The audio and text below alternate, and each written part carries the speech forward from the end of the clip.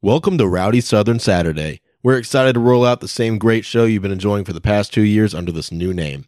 Thank you for continuing to support us and our love for college football. Let's get rowdy.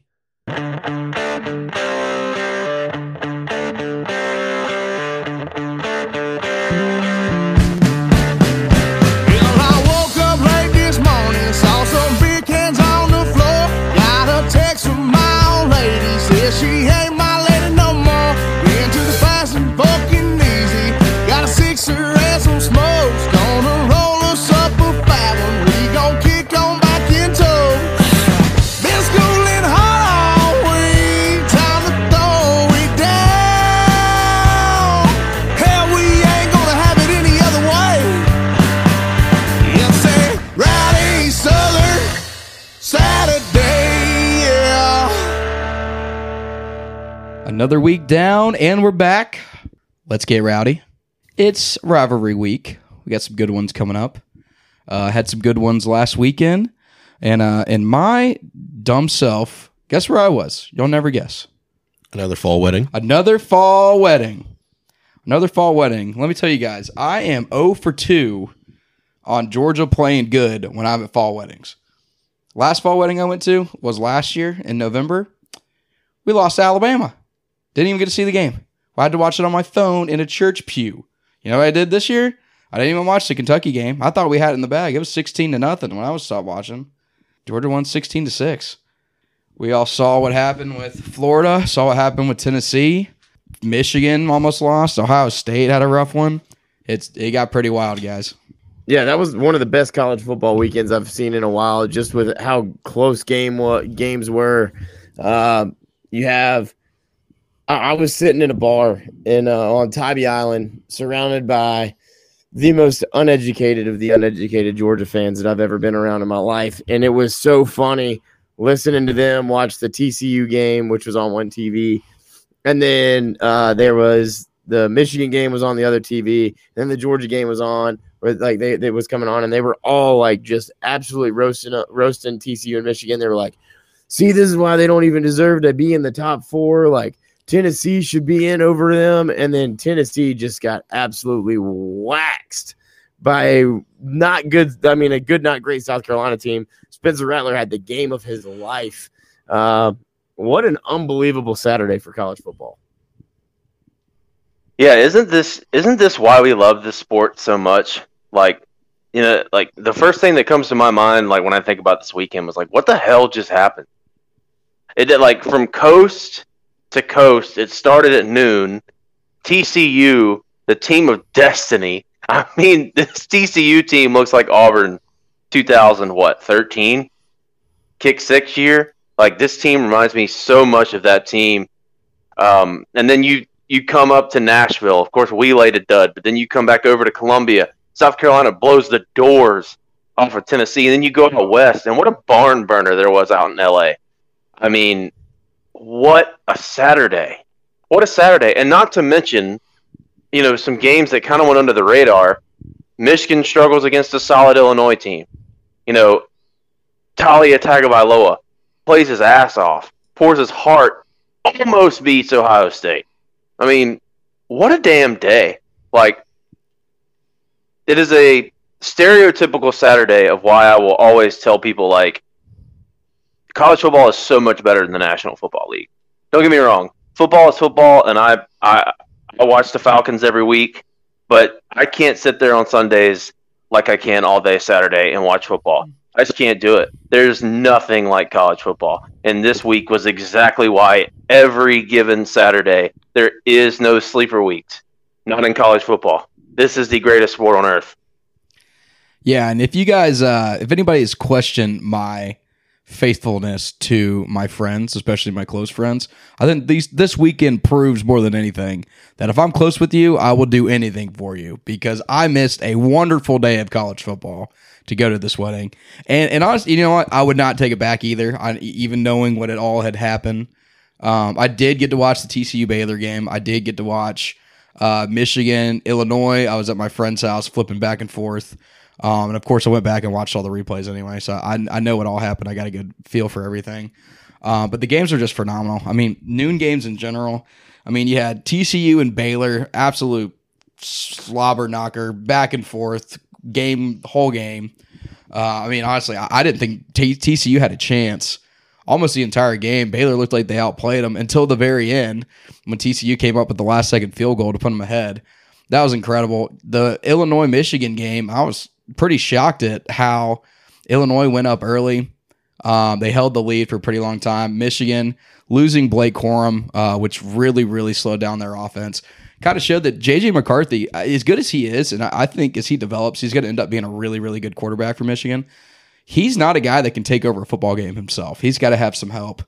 And without Blake Corum, I don't see them being one of these top playoff teams, especially having to go in and play Ohio State at Ohio State next week. It's supposed to be snowy, and it might rain again if it doesn't snow, which sets up pretty well for Michigan. But even playing against Ohio State, that's tough.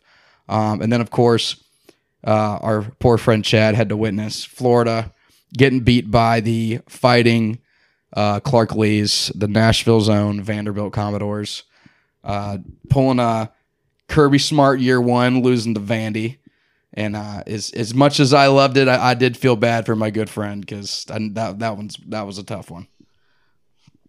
Yeah, it was. And I'll just say this: look, all credit to Clark Lee. All credit to Vanderbilt. They did what they had to do to win the football game. But Florida we looked so bad.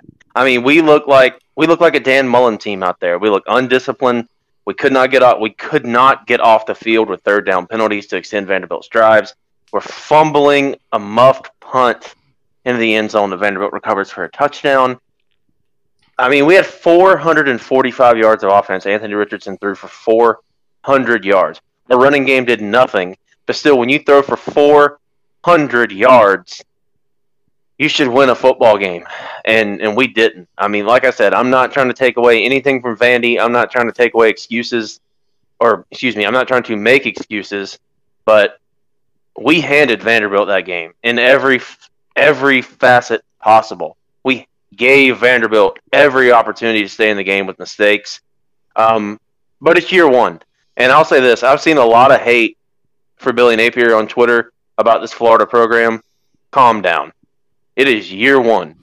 Kirby Smart lost to Vanderbilt in year one, and I'm not comparing Kirby Smart to Billy Napier, but it's going to take time. Chad, if you're a Florida fan, Chad finally gets on Twitter. Now he's got to see all these crazy SEC fans losing their minds every time their team loses a college football game.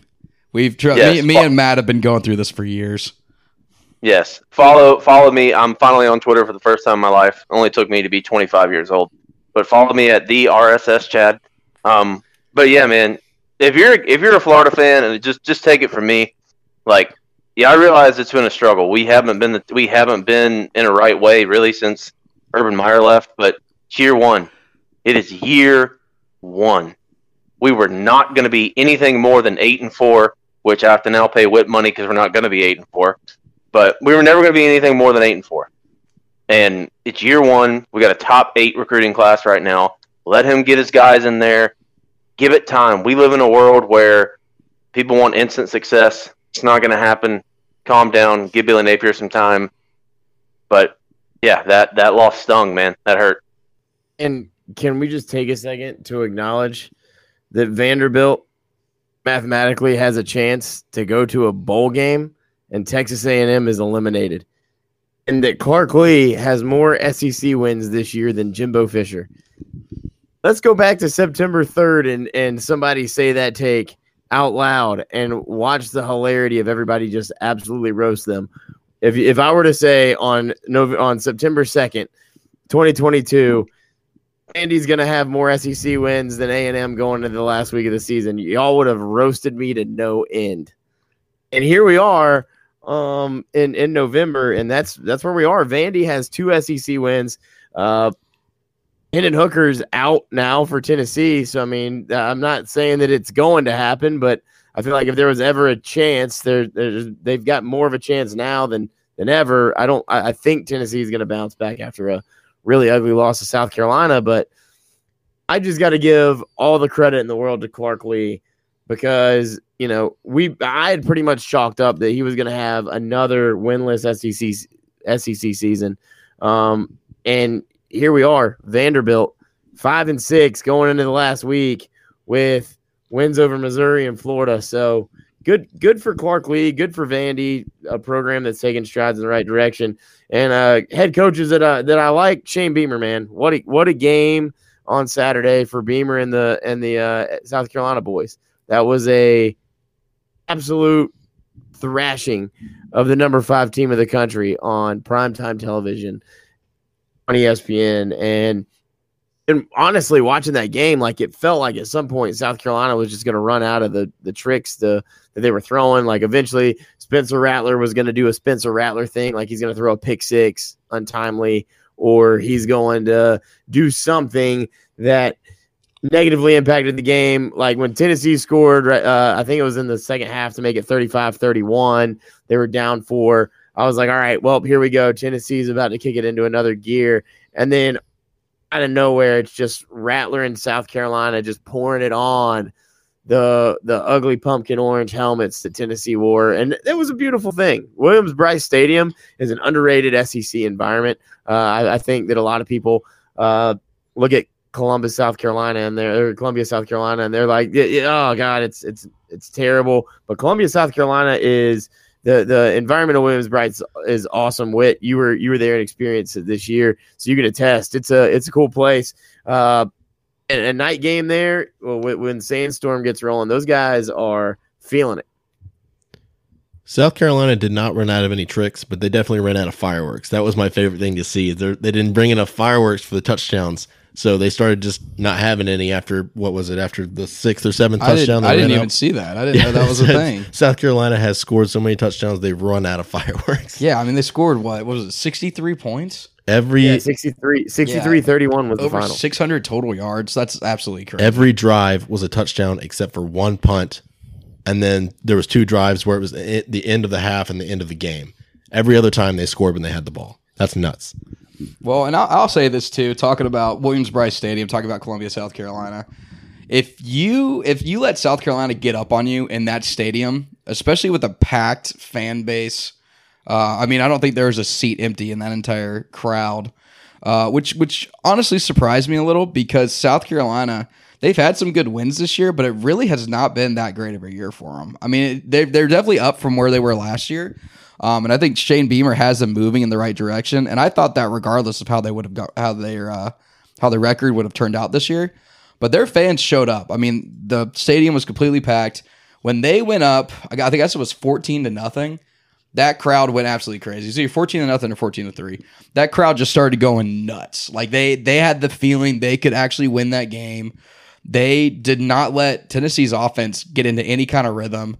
I mean, I went back and watched the game. Obviously, I didn't get to watch it from the actual live version of it because I was at that wedding. But going back and watching the game, you saw at the beginning of the game, Hendon Hooker could not even call plays from the huddle. He couldn't change plays at the line of scrimmage. He couldn't do anything that he normally does because of how loud that stadium was. I think it was something similar to what happened to him in Athens. Georgia did the same thing, went up early, and the crowd just got too loud for him. You could tell he had no control over the offense, which is really not typical for Tennessee. And a lot of people want to say Tennessee's a different team at home, which I agree in the sense of they have more control over what they're doing because the crowd levels aren't as crazy. But, I mean, you've seen it every year. I mean, even in the Alabama game, even in some of the other games they played earlier on in the year, like against Pitt, their defense just wasn't there. They don't have the talent on defense. The secondary in particular is really, really, really weak. It's not tough to just go berserk on them. And South Carolina played easily the best game they've played probably since Steve Spurrier was there. Honestly, maybe even before then because they looked incredible. I don't know if this will continue. Obviously, they got a big game against Clemson next week. I don't expect for them to score 63 points again on Clemson. Granted, they could because I think Tennessee's a better football team than Clemson, but you never know. Yeah, I've been saying it. I've been saying it for a long time. Williams-Brice Stadium, and you guys just echoed this. Williams-Brice Stadium is absolutely one of the most underrated atmospheres in the SEC, and that's why it's kind of at the top of my bucket list to go see because that fan base is starving. They are hungry to be competitive at the top and be competitive in the East. And Shane Beamer believes in that program. Shane Beamer is a South Carolina guy. When he got hired, I thought to myself, that's a guy whose dream job is South Carolina. Like, when they went through that hiring cycle, you almost had to think like, okay, they can go out and they can get some G5 guy who's got head coaching experience. They could have went and got Jamie Chadwell from in-state. But would that have been Jamie Chadwell's dream job? Was Jamie Chadwell going to be a South Carolina guy? We don't know. Shane Beamer, I think we know. Shane Beamer is South Carolina Gamecock football. And he is exactly what they need from a culture standpoint. And that was a massive weekend for them. Recruiting-wise, I'm sure that place had recruits all over it. That stadium was packed. South Carolina is a job that I think that's a glimpse of what it can be. And you have to give them credit. Now, Tennessee's had flaws all year. I don't think, looking at it right now across the country, I don't think there's a perfect team out there. I think the closest thing to it is Georgia. But I think we bought a lot of stock into Tennessee after the Alabama game. And Whit's right. Tennessee's a different team away from home, but that's an easy statement to make because everybody's a different team away from home. It's a big advantage to be at home. You saw that with South Carolina this week. But I think we bought a little too much stock into Tennessee too soon. I think Tennessee's a good football team. I think it's a great step in the right direction for Tennessee. They beat Vanderbilt this week. They go 10-2. They're in contention for New Year's 6. I know that's disappointing, but overall, you can't dismiss the year that Tennessee just had. They're still a team on the rise, but all credit to Shane Beamer. Hell of a weekend for that program. A massive step, especially after getting throttled in Gainesville the week before. Yeah, Chad, you're right. The year that Tennessee's had has to be celebrated in a lot of ways. And to me, they feel like they're kind of in a spot like Ole Miss was last year, where they're going to be losing a lot this year. They're going to have to replace a lot.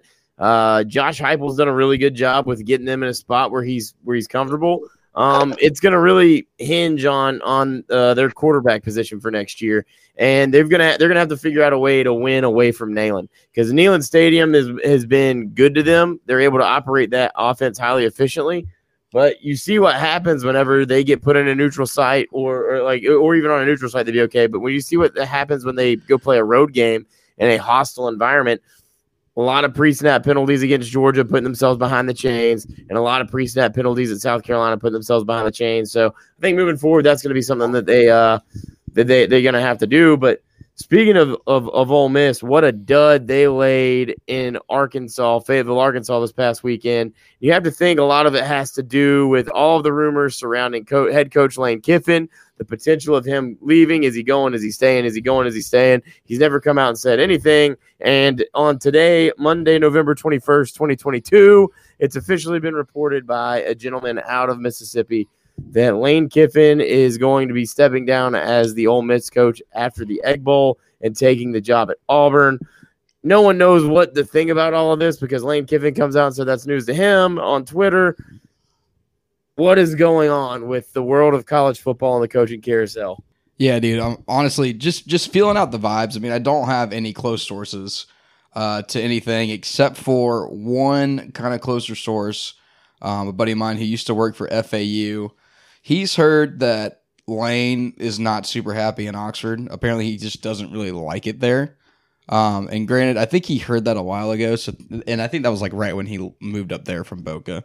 So that could have changed. I don't know if that's true or not. But judging based on that information, the very few information I have, with what's going on Twitter, with what you're reading on the message boards, what Auburn Twitter feels like is happening, what Ole Miss Twitter feels like is happening. Lots of under-the-radar stuff. Nothing that's really official yet. I think Lane is going to leave. And if you asked me that last week, I would have said I didn't think so. And granted, I mean, we've been saying this from the beginning. They were going to pull a stunt to try and get Lane some more money, and they would have been stupid not to. And this very well could be what it is. But it feels very much like Lincoln Riley leaving Oklahoma, like one of these big moves where there's some rumors coming out. You don't know what's true. You don't know what's not. But where there's smoke, there's fire. There's something going on. And you know what? Maybe Lane Kiffin leaves and goes to Nebraska. You never know. Last year we had Lincoln Riley to LSU all freaking season, and then you get to the end of the year and he goes to USC. And it feels like something like this. Like he's at the very least, he's entertaining offers. And that's not saying he's actually going to leave. I personally think he is. I think it's done and done. And like I said, that's totally based on vibes of people on Twitter, which means absolutely nothing whatsoever. But that's more information than I'll ever have from anybody else closer. So that's my take on it. I don't know what in the world Ole Miss is going to do if Lane Kiffin actually does leave, but I think it would be a massive move for Auburn if it does. Yeah, Matt and I were discussing this before we started recording. And if this is true, now granted, Lane Kiffin did just have that tweet that said that's news to me. Of course, he could just be trying to, throw everybody off the trail and get his team focused for the Egg Bowl and Thanksgiving night. That could be true. However, if this is legitimate, if this is 100%, I don't know where Ole Miss goes.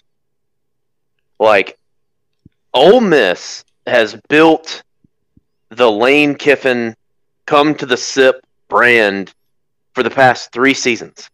And Ole Miss has made steady progression from 5-5 in year 1 to 10-3 last year to sitting at 8-3 right now.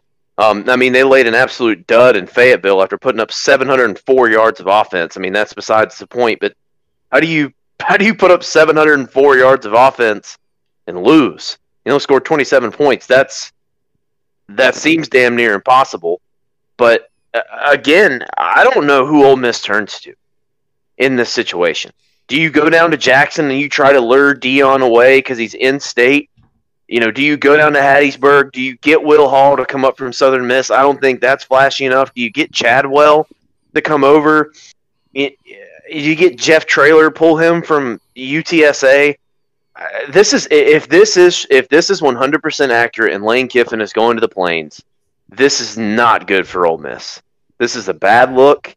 It leads kids to believe that Ole Miss is just a stepping stone of an SEC program who can never, reach the summit of becoming that team in the West and passing the Blue Bloods and LSU and Auburn and Alabama. This is not a good look. This is not a good look. But one thing I will say is, do we put too much value in Lane Kiffin? Like I said, Matt and I were discussing this before we came on.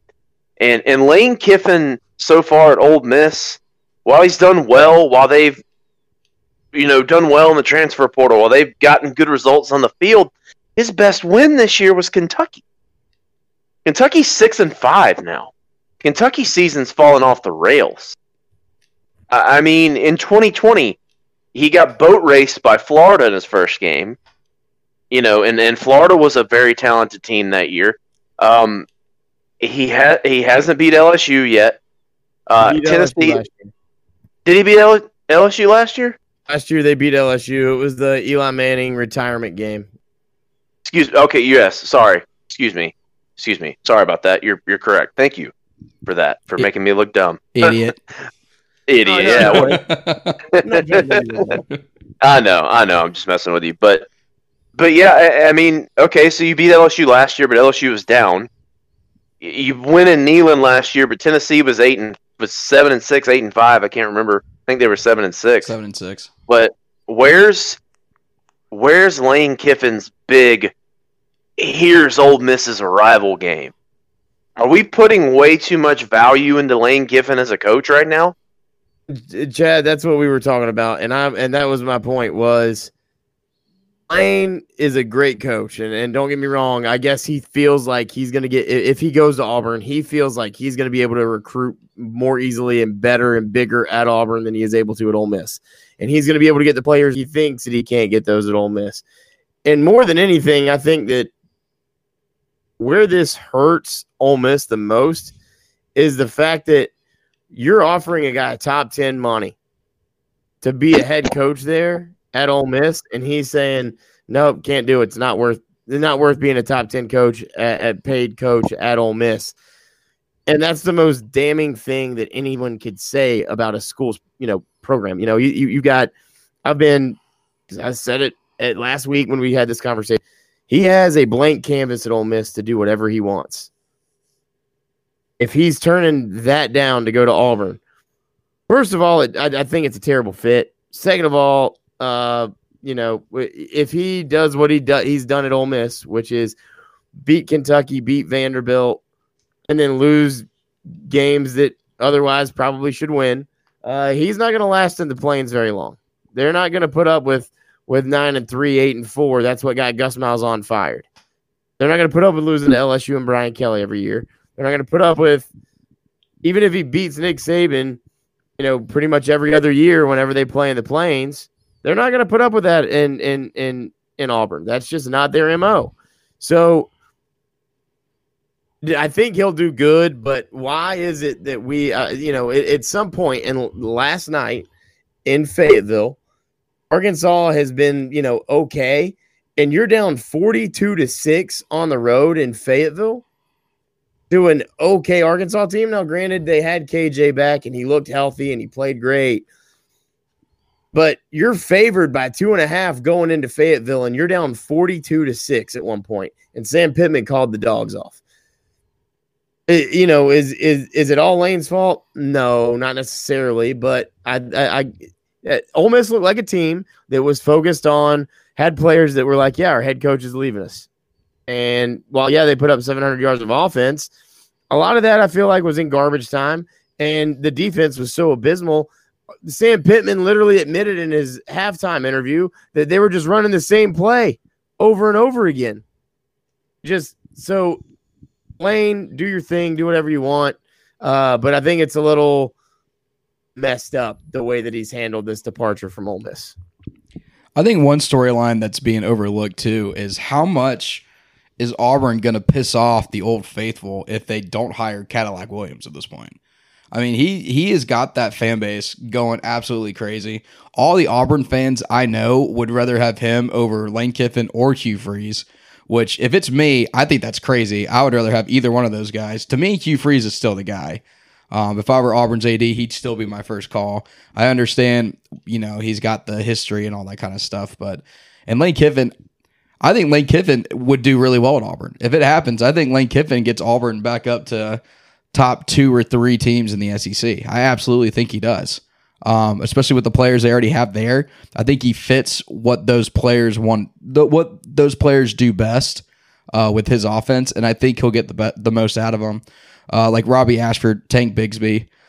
They have a couple receivers. They don't have a lot of really, really solid guys, but I also think he could pull some guys from Ole Miss too, same as Lincoln Riley did when he bolted for USC. But I know Auburn really loves Cadillac Williams. They're showing up for every single one of these games. They're going crazy. I mean, they had a sellout crowd for Western Kentucky last week. Gus Malzahn was not getting that for ULM or in Western Kentucky in random games. They were never really that excited about Gus Malzahn, except for maybe that one year they went to the national championship. So, I mean, I don't know. I think if they keep him on staff, it could be a good thing. Maybe if he stays as an OC or running backs coach and he works together with Lane, if Lane does come down. But I think if Cadillac leaves because they hire Lane Kiffin over Cadillac, I think we're going to see a lot of Auburn fans that are really upset about it.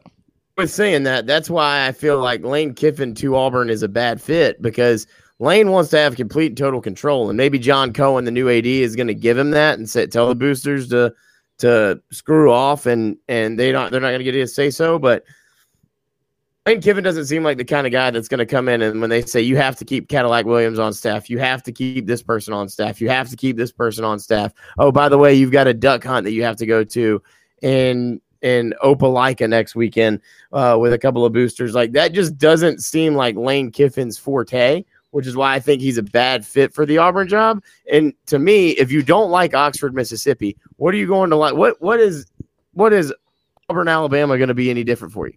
Like, it's not like you're getting nothing. It's not like you're moving from Oxford to Miami. It's not like you're moving from Oxford to LA. You're going from North Mississippi woods to East Alabama woods. Yeah, that's a great point. Like Lane Kiffin. Now I'm not sure where exactly Lane Kiffin grew up, but like Lane Kiffin doesn't strike me as as the good old Southern boy, and that's another reason why I think Hugh Freeze is such a great fit. But from my understanding is that Auburn has never really been on Hugh Freeze. From everything I've seen, Hugh Freeze has never even really been a part of the conversation, or at least in a large scale part of that conversation. I mean, yeah, I'm with you there. Like, it doesn't make sense. It's not a good fit. Lane Kiffin seems to me like the California style kid. Like if Chip, like I would be more in line to think that if Chip Kelly was fired tomorrow, that Lane Kiffin would dart back to UCLA and be a better fit for them than he would be if he was going to Auburn. But just because Lane Kiffin's not a part of the good old boys club. He's never been that kind of guy. He's always been kind of more, I don't know, just California West Coasty type kind of a guy. So I don't know. My only question to you guys is, and we don't have to talk about this a lot because there's nothing officially set in stone yet, but who would Ole Miss even go get? Because of all the names that I just said a couple minutes ago, I don't know. Lebby, Munkin, if you're going to go coordinator, but if you're going to go head coach, Jeff Traylor, Will Hall, guys like that, Jamie Chadwell, are these guys going to be splashed? Can you get Dion? Where the hell do you go if you're Ole Miss? I'd say Lebby's on the short list for sure. Probably Munkin's on the short list. I don't know who else they reach out to, but here's what I will say, and it's not a great look if Lane leaves from Ole Miss to go to Auburn. But here's what Ole Miss is now proven. They have proven that they're willing to collectively come together for NIL. They've got I believe over 5,000 people now donating to the collective for the Grove Collective for NIL. So the NIL funding is going to be there. I want to say that they said it's around $7 million that they've raised in the NIL collective. So you've got that going for you. They're willing to pay top 10 money for a head coach if they come in there and win. And Lane Kiffin's proven that you can have success there in Mississippi, and they've got a good branding PR team around there. So it's to me, while yes, it's a bad look, I think there will be people that line up for that job because it is a step up with an SEC program that's got a lot of potential. Well, guys, that was fun. That was a lot of fun. Auburn, Ole Miss, all fun. But it's time to get to our pour one out, cut them off segment. Matt, who you pour one out for? So I am pouring one out this week for a little college hoops, a little Thanksgiving turkey, and rivalry weekend. I mean, it's a great time, a great time of the year. You get college basketball is rolling. I love all the turkey Thanksgiving invitational tournaments. I mean, to me, they're awesome. College basketball is a sport that I always generally follow really closely in November. And then come December, I fall off the wagon. And then in March, I'm like, oh yeah, I remember they were pretty good back in November whenever I'm filling out my bracket. But things change so quickly. So I've got it on my list of goals for this year to be a better college basketball fan. Awesome time of year. So looking forward to watching some Thanksgiving basketball all week long this week. And then I am cutting off the Redneck Riviera. I love Tybee Island. It's a place where dreams go to die. It's the Tybee Vortex. It's a really cool place. However, most of the people that live in Tybee, on Tybee, are not the most educated of sorts, and I alluded to this earlier when I talked about their conversations of college football that I overheard. And yet here I am sitting in a bar listening to them talk about college football and thinking, good grief, I could lay a map of the state of Georgia down, and most of these Georgia fans wouldn't be able to point to me the direction of Athens, Georgia. But man, they love them. I got barked at after a guy was talking crap, and that was fun. And said that he wasn't sure where Oxford was. So all in the same breath, like just very uneducated. So I got to cut off the uneducated rednecks of the Redneck Riviera, known as Tybee Island. Fun people, terrible college football fans. Chad, you got to pour one out this week, my man. I do. I am pouring one out for chaos. As we talked about earlier, this week was absolutely chaotic. I mean, just anytime someone tells you that they look at the weekly schedule on their ESPN app and they scroll down the entirety of the FBS schedule from Tuesday night action to the very last Pac-12 or Mountain West game that kicks off at 11 p.m. on Saturday, and they tell you, oh, there's nothing going on this week. Ohio State's just playing Maryland. Florida's just playing Vanderbilt. Georgia's got Kentucky. The hell with them. This is a sleepy week. Don't you dare listen to those people, because this sport produces chaos, and it is fun. And it is the greatest sport in these United States of America. So pour one out for chaos, and what a wild, fun, chaotic week it was here this past weekend. And that segues me into my cut 'em off keys. You better get that bleep button ready, son, because I got some things to say. I'm cutting off casuals. If you're a casual fan, screw you. And I want to say things that are so much worse, but what y'all didn't hear that Keys is going to edit out as he asked me not to use the F word. And I want to use the F word quite often, because I am so, now that I'm on Twitter, it's a lot worse. But I have friends that I've grown up with my whole life, and never once were they big college football fans, right? But all of a sudden, they're Georgia fans. And they don't watch any other football outside of Georgia. And this is not just relative to Georgia. I'm not coming after Georgia because I'm a Florida fan and I'm upset about what happened. That's not what I'm doing. I'm going to come after Florida fans too. I'll come after Alabama fans, Texas fans, Kansas fans. I don't care. If you're a casual, keep your freaking mouth shut. Do you know how many people I heard write off Ohio State this week because they played Maryland and struggled? Let me tell you something. Maryland had the number 19 recruiting class just 2 years ago. Mike Loxley, an award-winning coordinator at the University of Alabama, and Tua's brother, Talia Tagovailoa, is one hell of a quarterback, and he played his ass off Saturday. People want to write off Michigan for struggling with Illinois. Illinois is a 7-4 football team. You know what? That's not that great, but it's better than Illinois has been for quite a long time, and Brett Bielema was a pretty solid coach. People want to write off Florida and write off Billy Napier after 11 games. It's year one. It's year one. And people saying, and these Tennessee fans out here talking about TCU. Tennessee fans were lighting up Twitter talking about TCU and how bad they were.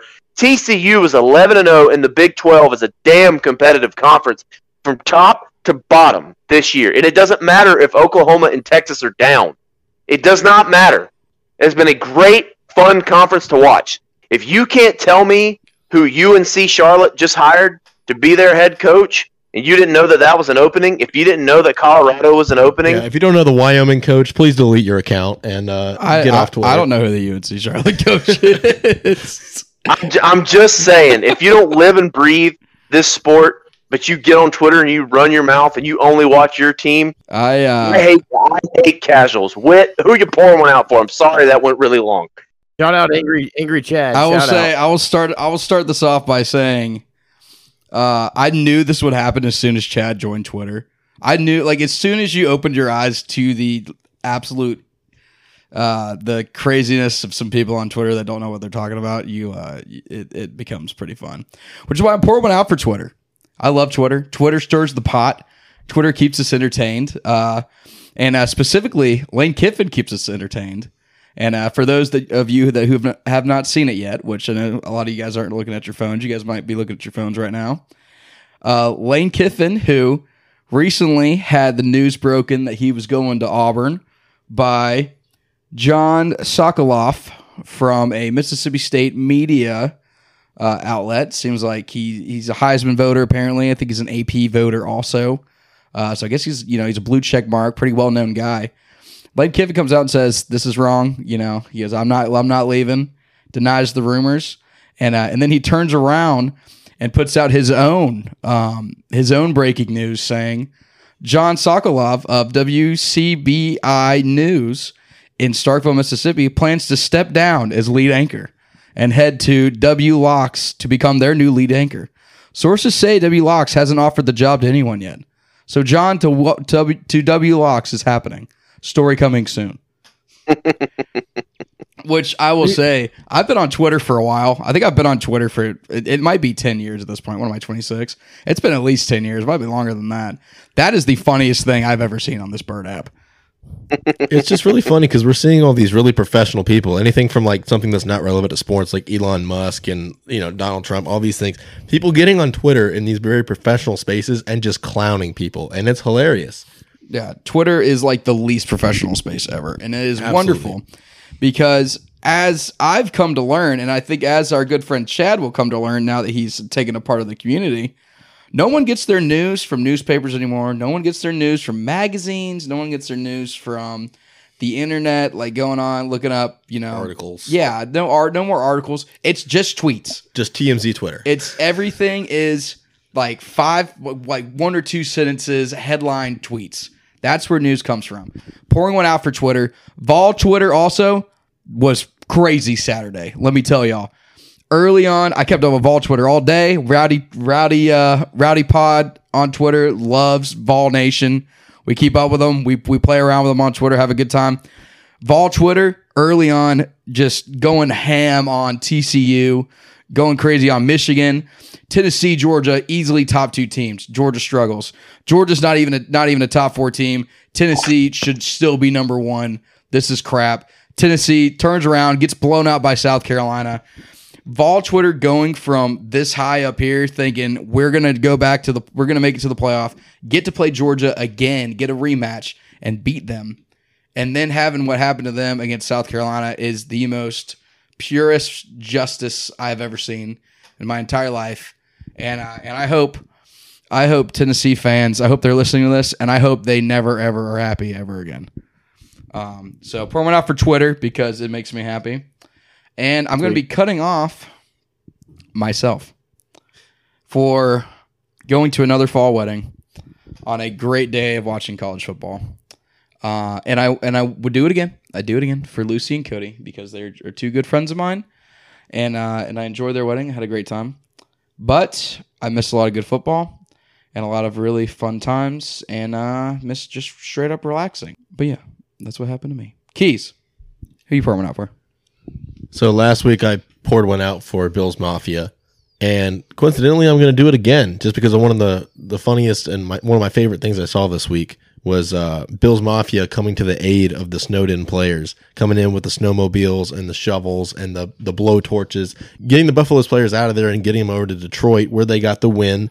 So I know a lot of people are disappointed that the Bills couldn't play at home, but did you see the pictures of the stadium covered in 6 feet of snow? Nuts. So pour one out for Bills Mafia, second week in a row, getting the boys to the game. And I am going to be cutting off Fairweather fans. Some of the attendance for some of the games this week was just down bad. I know there was that pretty popular video going around from Texas A&M. Second half, stands just empty. Absolutely nobody there. I know the weather was a little poor, so a lot of people were under the overpass there, but just terrible. And Alabama's attendance was down as well. I know that they're not having the greatest years ever, especially Texas A&M. But it's SEC football. You gotta get some buzz in the seats. So cutting off Fairweather fans. Yeah, A&M struggling with UMass also. I mean, I think they won. Yeah, bad. They won. I don't think UMass scored a point, or if they did, they didn't score many. But it was it was not a beatdown by any means. I bet you casual fans can't tell you that UMass is an FBS football team. No, they cannot. I'm very sorry that went long. As we move on to our locks of the week. Matt, who you got this week? So this week, my lock, going down to the state of Florida, Tallahassee, Florida, where this week, Chad's Florida Gators will be taking on Mike Norvell's 8-3 Florida State team. Florida State's had a really good year this year. They are 9.5-point favorites in this game. I'm going to take Florida to cover, Florida State to win this game. And let me tell you why. Look, Billy Napier, year one, it hasn't gone swimmingly. That's to be expected when you take over a program that had zero culture because Dan Mullen is a terrible leader of young men. Billy Napier's come in and he's done all the things that he needs to do to get this program going in the right direction. And I still believe that Billy Napier was a really good hire for Florida.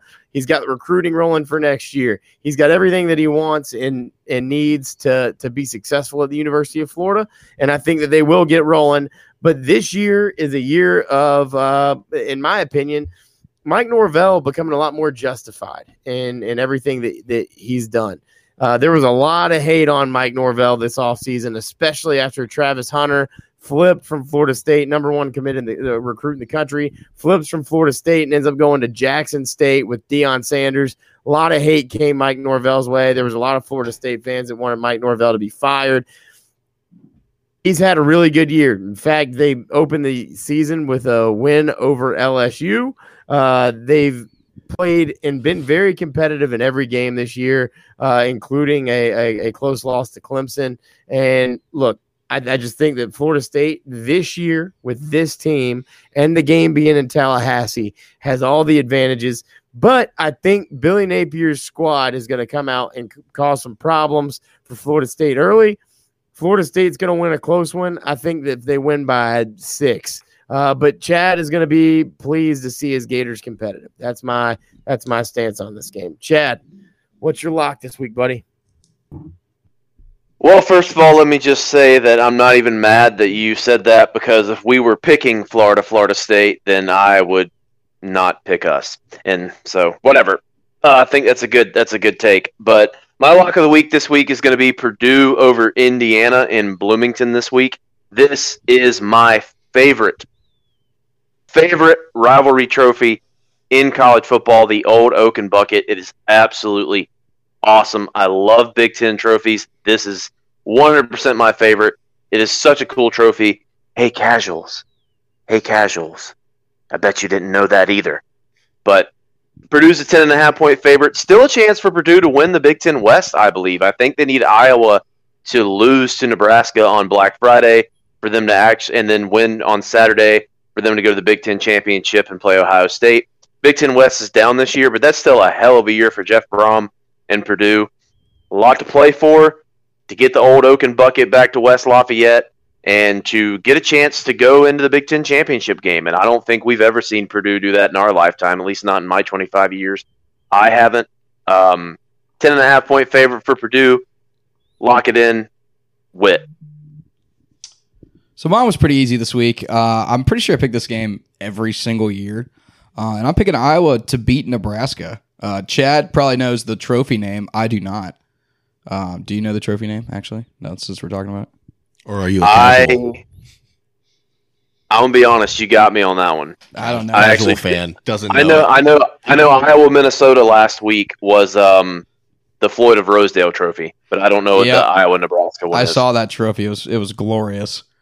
But I don't know it, to be honest. And you know, like casuals or non-casuals that are big Iowa fans, come after me, please.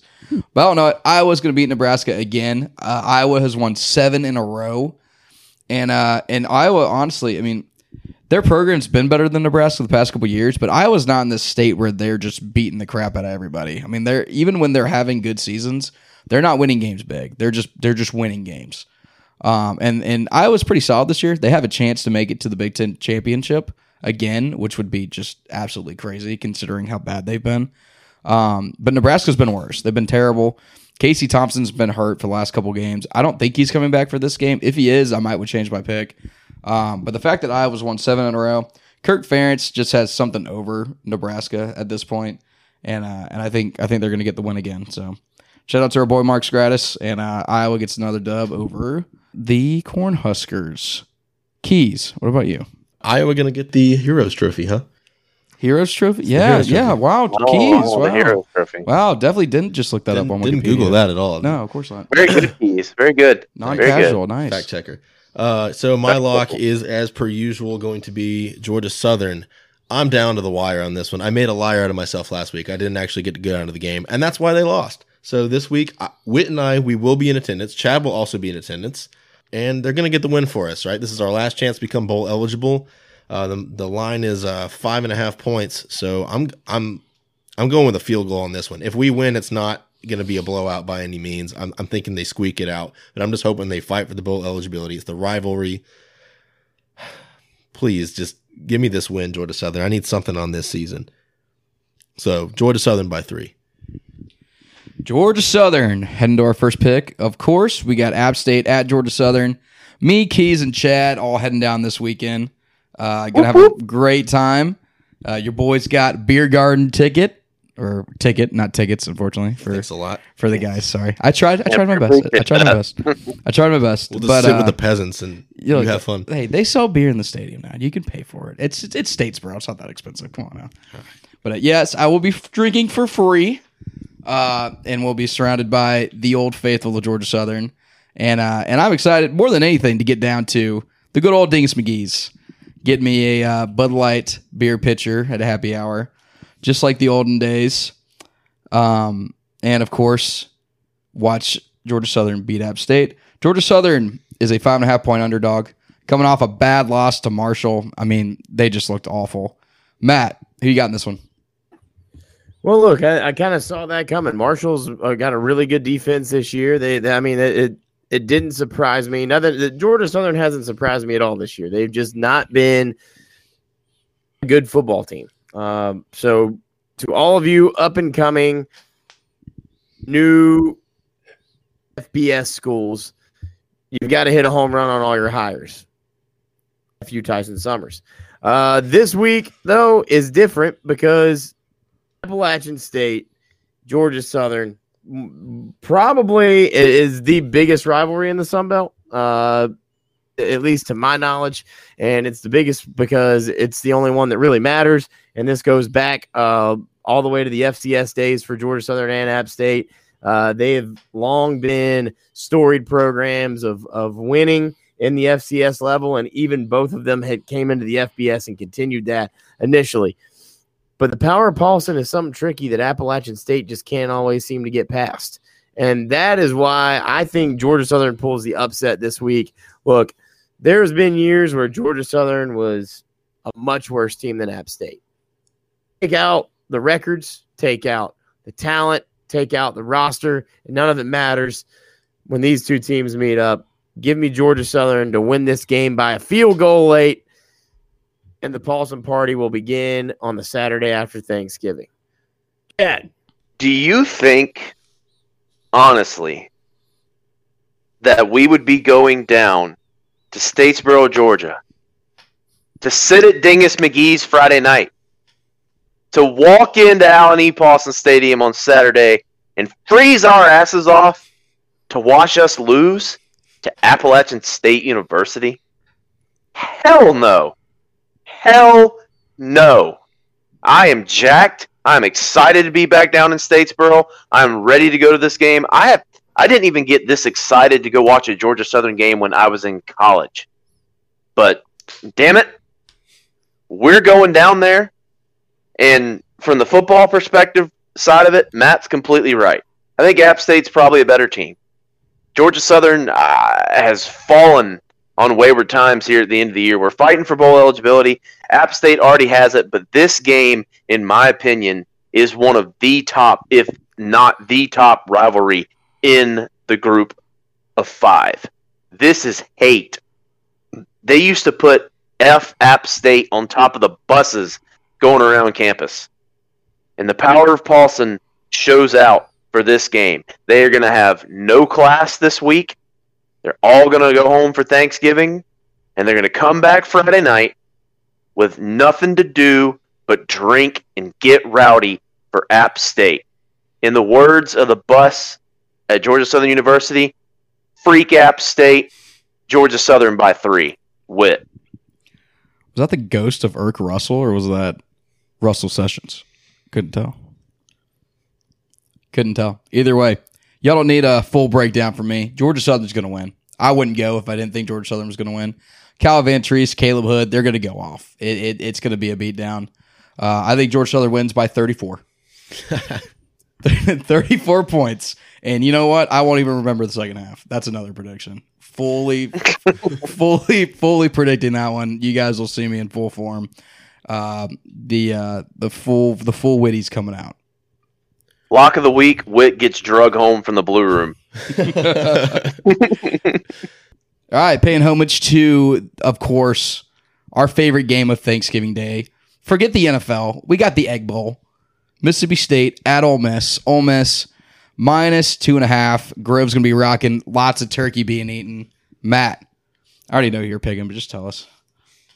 Well, yeah, I've got to pick my alma mater, Hotty Toddy. But I do think this game's going to be a lot closer than it should be. Ole Miss is a better team, but with all the Lane Kiffin rumors that are out there, he's got to address this stuff once and for all with the team, in my opinion, in order to get them to be laser focused for this game. Coming off a really bad loss to Arkansas, Hotty Toddy, Egg Bowl stays in Oxford for another year. Yeah, this is actually my favorite rivalry in all of college football, believe it or not. It's the most underrated rivalry in all of college football.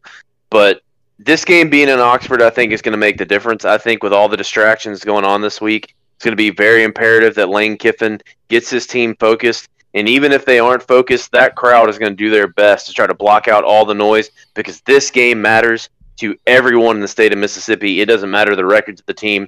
This is a huge game. Love it on Thanksgiving night. I'm going to go Ole Miss. They're just a more talented team. Whit.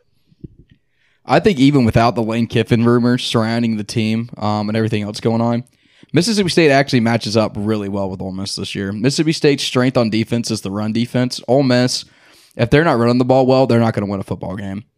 That being paired with Mississippi State having a really solid passing game just because they're the air raid going up against Ole Miss's secondary.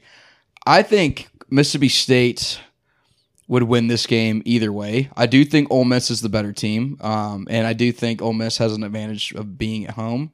But Mississippi State having the matchup advantage, along with Lane Kiffin potentially going to Auburn and all this stuff going around, even if he's not, just the fact of the distraction being there, I think Ole Miss lets this game drop. I have a love for Ole Miss because of Matt, because of our buddy, or the Kisslers, P-Pop probably more than anybody. And I just love the Grove. So I would love to see Ole Miss win this game. But I think Mississippi State comes up with this one. This will be Mike Leach's second, I believe, Egg Bowl win, if he got it. So that's the prediction right there. Moving into our next game. This one's probably the game of the week. It's a noon game, so we're picking it here. College Game Day is going to be there. It's number 2 versus number 3. Michigan taking on Ohio State. Michigan might be without Blake Corum going into this game, which could be a huge, huge development. Weather's going to be an issue as well.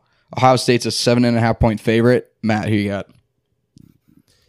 Yeah, this game is full of hate. Ohio State coming off a not great performance. Michigan coming off of a not great performance against two pretty good football teams in the Big Ten. But I just don't see a way that Ohio State loses this game. C.J. Stroud has to avenge last year's loss. Playoff spot on the line right here. Winner goes to the playoff. Ohio State and Ryan Day, I think, are going to be ready to go, ready to avenge last year's loss. And I think that it's going to, if Blake Corum doesn't play, I think it's 2 touchdowns. I just don't see a way that Michigan's going to be able to hang in there without a guy who's a Heisman front runner as a running back, probably the only running back that will receive a lot of Heisman attention. But Blake Corum is going to be the contingency on how bad it is. I think Ohio State wins either way. Chad. Yeah, the health of Blake Corum is first and foremost. And if he's not healthy, then I completely agree. This game is in Columbus. And I think Ohio State at quarterback can outplay him. I think Whit said it earlier. Blake Corum is a big part of that Michigan offense, and Michigan's quarterback play just they need him. They need him to divert to. And C.J. Stroud, I think he doesn't need that running back. He can make plays with his legs. He can make plays with his arms. They got Marvin Harrison Jr. at wide receiver. Ohio State's probably up and down a far more talented team. And this game's at home. Ohio State wants revenge from last year. I think the Buckeyes actually do win this game by at least 14, whether or not they have quorum or not on Michigan's side. Whit. Okay, so I've been knocking on the Big Ten a lot, especially on Twitter, for those who follow Rowdy Pod. But in the end, I think Michigan and Ohio State are far and away the number 2 and 3 team. If you watch the games this year, Michigan's had some close ones. Ohio State obviously had the close one last week. I think all season long, these teams have been looking to this week. So I think you see both teams show up. I think it's going to be the best game played by either team. I think even if Michigan doesn't have Blake Corum come in and play, they have the guys to make up for it. They have some really, really solid running backs. J.J. McCarthy, I think if given the right game plan before the game, is going to play really well. Ohio State matches up better against Michigan. Ohio State gets the game at home. I think the weather is more effective for Michigan, given that it might snow, given the cold. But I'm going to take Ohio State. I think they win. I think they cover. 7.5 is a lot. But I'm going to say Ohio State wins by 10 with like a last-second defensive touchdown or something, just like they had against Michigan, so they could cover. So Ohio State, 10 points, going to the playoff. And our next game, this is our SEC game of the week. We got Auburn at Alabama. Alabama, 21.5-point favorite going to this game. Auburn's got a lot of momentum. Matt, who you got? I do not like that line at all. I don't feel confident in this game at all. Bill O'Brien finally decided he was going to run the damn ball last week. It was Austin Peay. Overall, it was a really ugly win. 34-0, but it just didn't it didn't feel like the dominant Alabama win that you'd hope to see over an FCS opponent overall. So coming into this game, I don't feel great. Auburn has that whole cult feeling to it right now. Cadillac Williams. The most Auburn thing to have happen in this game would be for Cadillac Williams to beat Alabama in Tuscaloosa and then them hire Lane Kiffin away from Ole Miss. It would be unbelievable. So I don't think that happens. I think Alabama wins, but I think it's going to be way, way, way closer than 21.5. Alabama hasn't shown the spark of having the ability to dominate a game against an SEC opponent like that. Auburn obviously hasn't been good this year, but they're playing for something now.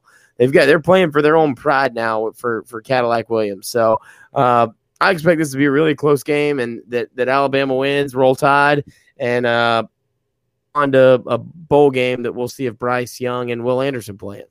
Chad. Matt's right. That all of a sudden Auburn seems to have a little momentum going. Ever since they fired Brian Harsin, they've played their asses off for Cadillac Williams. I feel bad that he's not going to get hired. I feel bad that he probably never stood a chance to get hired because of the way that they've got that team just so relaxed now. And not only is Auburn playing for pride and to be the champs of the state, Auburn wins this game. Auburn's going to a bowl game, boys. Never thought we'd be saying that after the way things were trending, but Auburn can go to a bowl game when they win this game. I think Auburn covers, but I think Alabama still wins. Alabama played sloppy last week against Austin Peay, which, by the way, that school's in Nashville, Tennessee, for those of you who didn't know. But yeah, Alabama played sloppy, but Auburn's got a lot of momentum coming in. I think they'll play tough, but Alabama's too talented, and I think Cadillac Williams has them fight, but I don't think it's going to be enough. Auburn covers, but Alabama wins by 7. Whit. Yeah, Auburn's got tons and tons of momentum. Cadillac Williams has done a phenomenal job of getting the players back up and spirited after everything that happened with Brian Harsin. Same with the fan base. Fan base is showing up for every single game. Alabama, I don't even know what to think about them this year. You could say Alabama's 2 plays away from being 11-0 right now. But you could also say Alabama's 3 plays away from being 7-5. So it really could have gone either way. I still think Bama obviously is the better team. If they show up, they get them at home. They've played well at home in every single game this season, except for the Texas A&M game, where they didn't have Bryce Young, of course. But I think Alabama's going to win this game. I think Auburn keeps it within 10, and I think it's a really close game throughout. I'd say maybe Bama goes up early. Auburn makes a little bit of a comeback. I think it'll end up being a classic like the Iron Bowl typically is, unless Alabama just so much outmatches Auburn.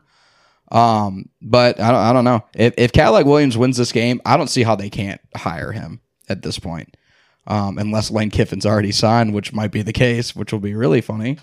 But I'm going to take Alabama. I'm going to say Alabama by like 10, maybe 9, since I said within 10. But moving on to the next game, we got South Carolina rolling into Clemson, South Carolina, coming off the big win against Tennessee. Clemson rolling in after that loss to Notre Dame a couple weeks ago. They've won out since then, obviously. Clemson still playing for a playoff spot. They're in that top 10 range. They're probably going to move up this week in tomorrow's rankings.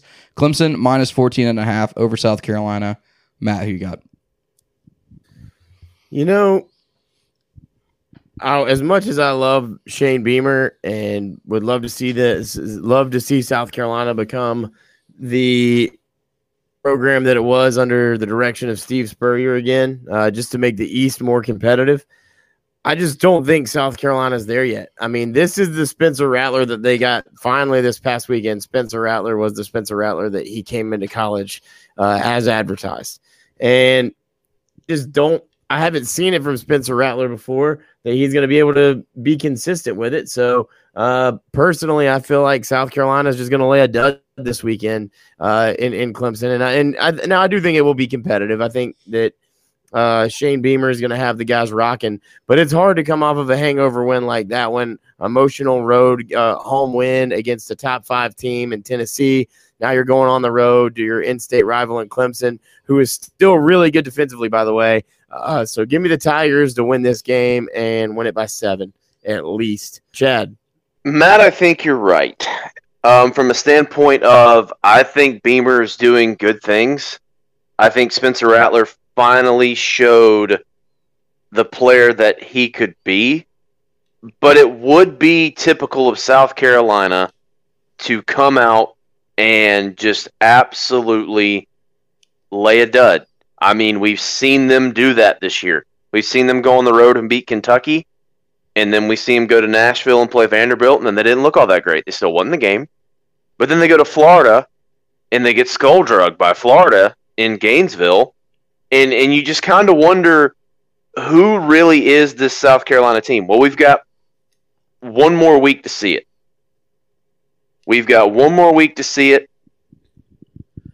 And I think this is the year that South Carolina finally goes and gets Dabo. They have not won this game since 2013.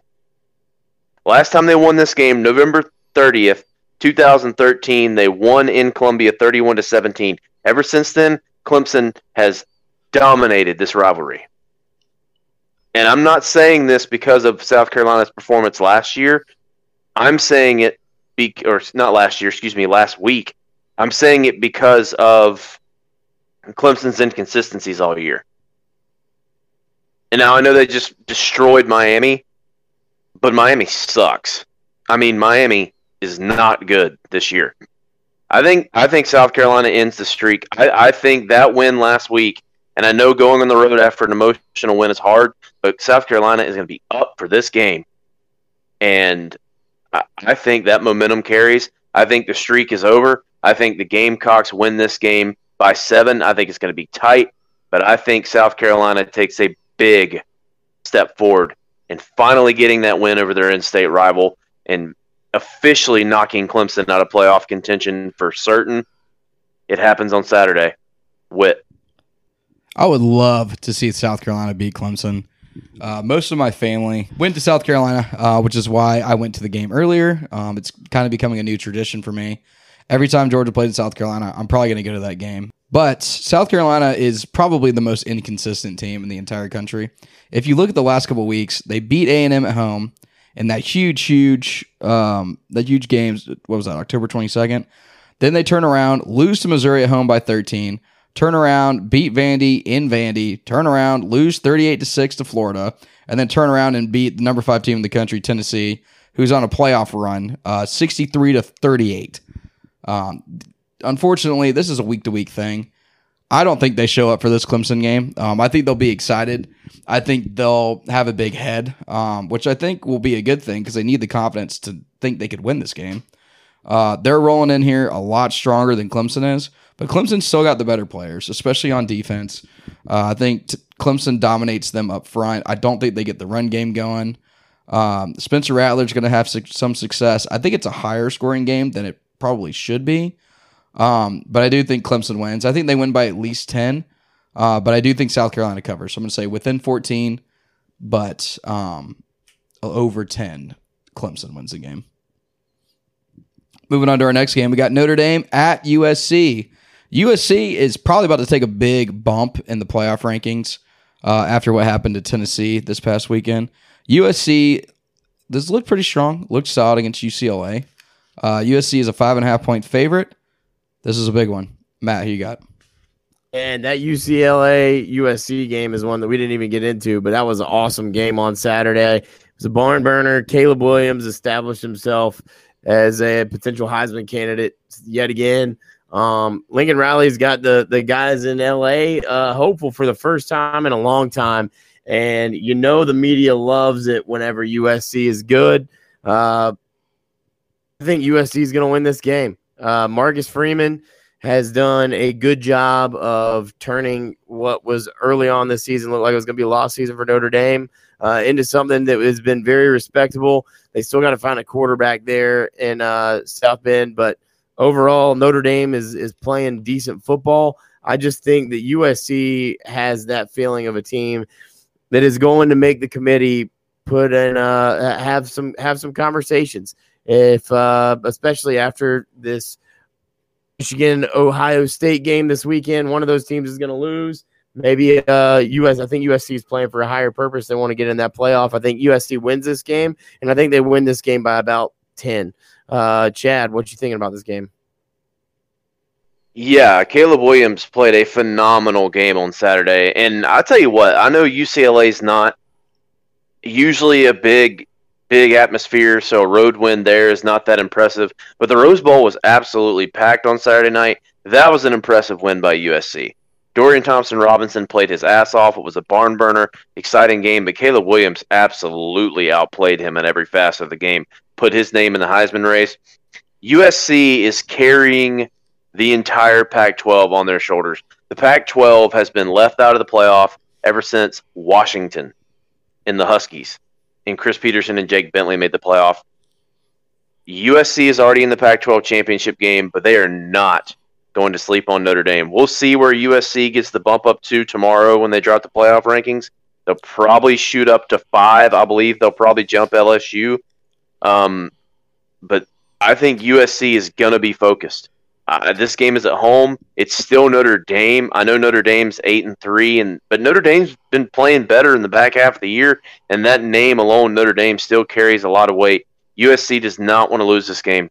USC needs to take care of business this week so they can take care of business next week and put themselves in the playoff. I think USC is going to take care of business and win this game by 10. I think Notre Dame hangs around and fights, but I think Caleb Williams is just way too much, and Notre Dame does not have the offense to keep up. So USC wins the game, and they have a happy Thanksgiving with. So this season, the only teams that have played USC really tough have been teams with really good quarterbacks. And to me, Drew Pine is not a good quarterback, not even close to it. Is he serviceable, good enough to win you a couple games if you play the Notre Dame schedule, mostly playing against ACC teams? Absolutely. Was the win against Clemson this year really impressive at home? Yeah, it really was. But I still don't think Notre Dame's a good football team. I do think USC is a good football team. I think Lincoln Riley is a better coach than Marcus Freeman is at this point in their careers. Marcus Freeman doesn't have as much experience coaching, especially being a head coach, as Lincoln Riley. Both guys are really young, but Marcus Freeman's going to need to put a couple years under his belt before I think he really gets a hold of this Notre Dame team. My prayer for Marcus Freeman is that they keep him around long enough to do that. But if they keep going, I mean, what's their record right now? Shoot. 8-3. Are they 8-3? Something. Yeah. If they end up going 8-4 for the next 3 years, I think they're going to have a hard time keeping them, just with how Brian Kelly had them rolling. I mean, they had them in the playoff twice. Granted, they got killed both times they were there, but they were winning football games. So I think this is Lincoln Riley's first win. This rivalry has been a rivalry of streaks. Notre Dame's won the last 3. Before that, USC won 1. Notre Dame won 1. And then USC in the Pete Carroll days absolutely dominated. I think Lincoln Riley and Marcus Freeman will be a little bit more back and forth than normal, but I think Lincoln Riley overall is going to dominate this rivalry going forward. So this is his first win. I think Caleb Williams puts another feather in his cap to win the Heisman. I think right now, looking at all the contenders, CJ Stroud, Hendon Hooker obviously had the torn ACL against South Carolina. Everybody else going on. Blake Corum obviously got hurt as well. I would take Caleb Williams over anybody else in the country this year. I think he is more valuable to his team than anybody else is valuable to their teams, and I think he's playing outstanding football. So USC, Caleb Williams, big win. I'm taking double digits again. I'm going to say 2 touchdowns. Boom. And from all of us here to Rowdy Southern Saturday, we hope you have a blessed and wonderful Thanksgiving. Good night. If you enjoyed the episode, please give us a 5-star rating on Spotify and Apple Music, and follow our social media at RowdyPod on Instagram, Twitter, and TikTok. Thanks again for listening. We'll see you next time.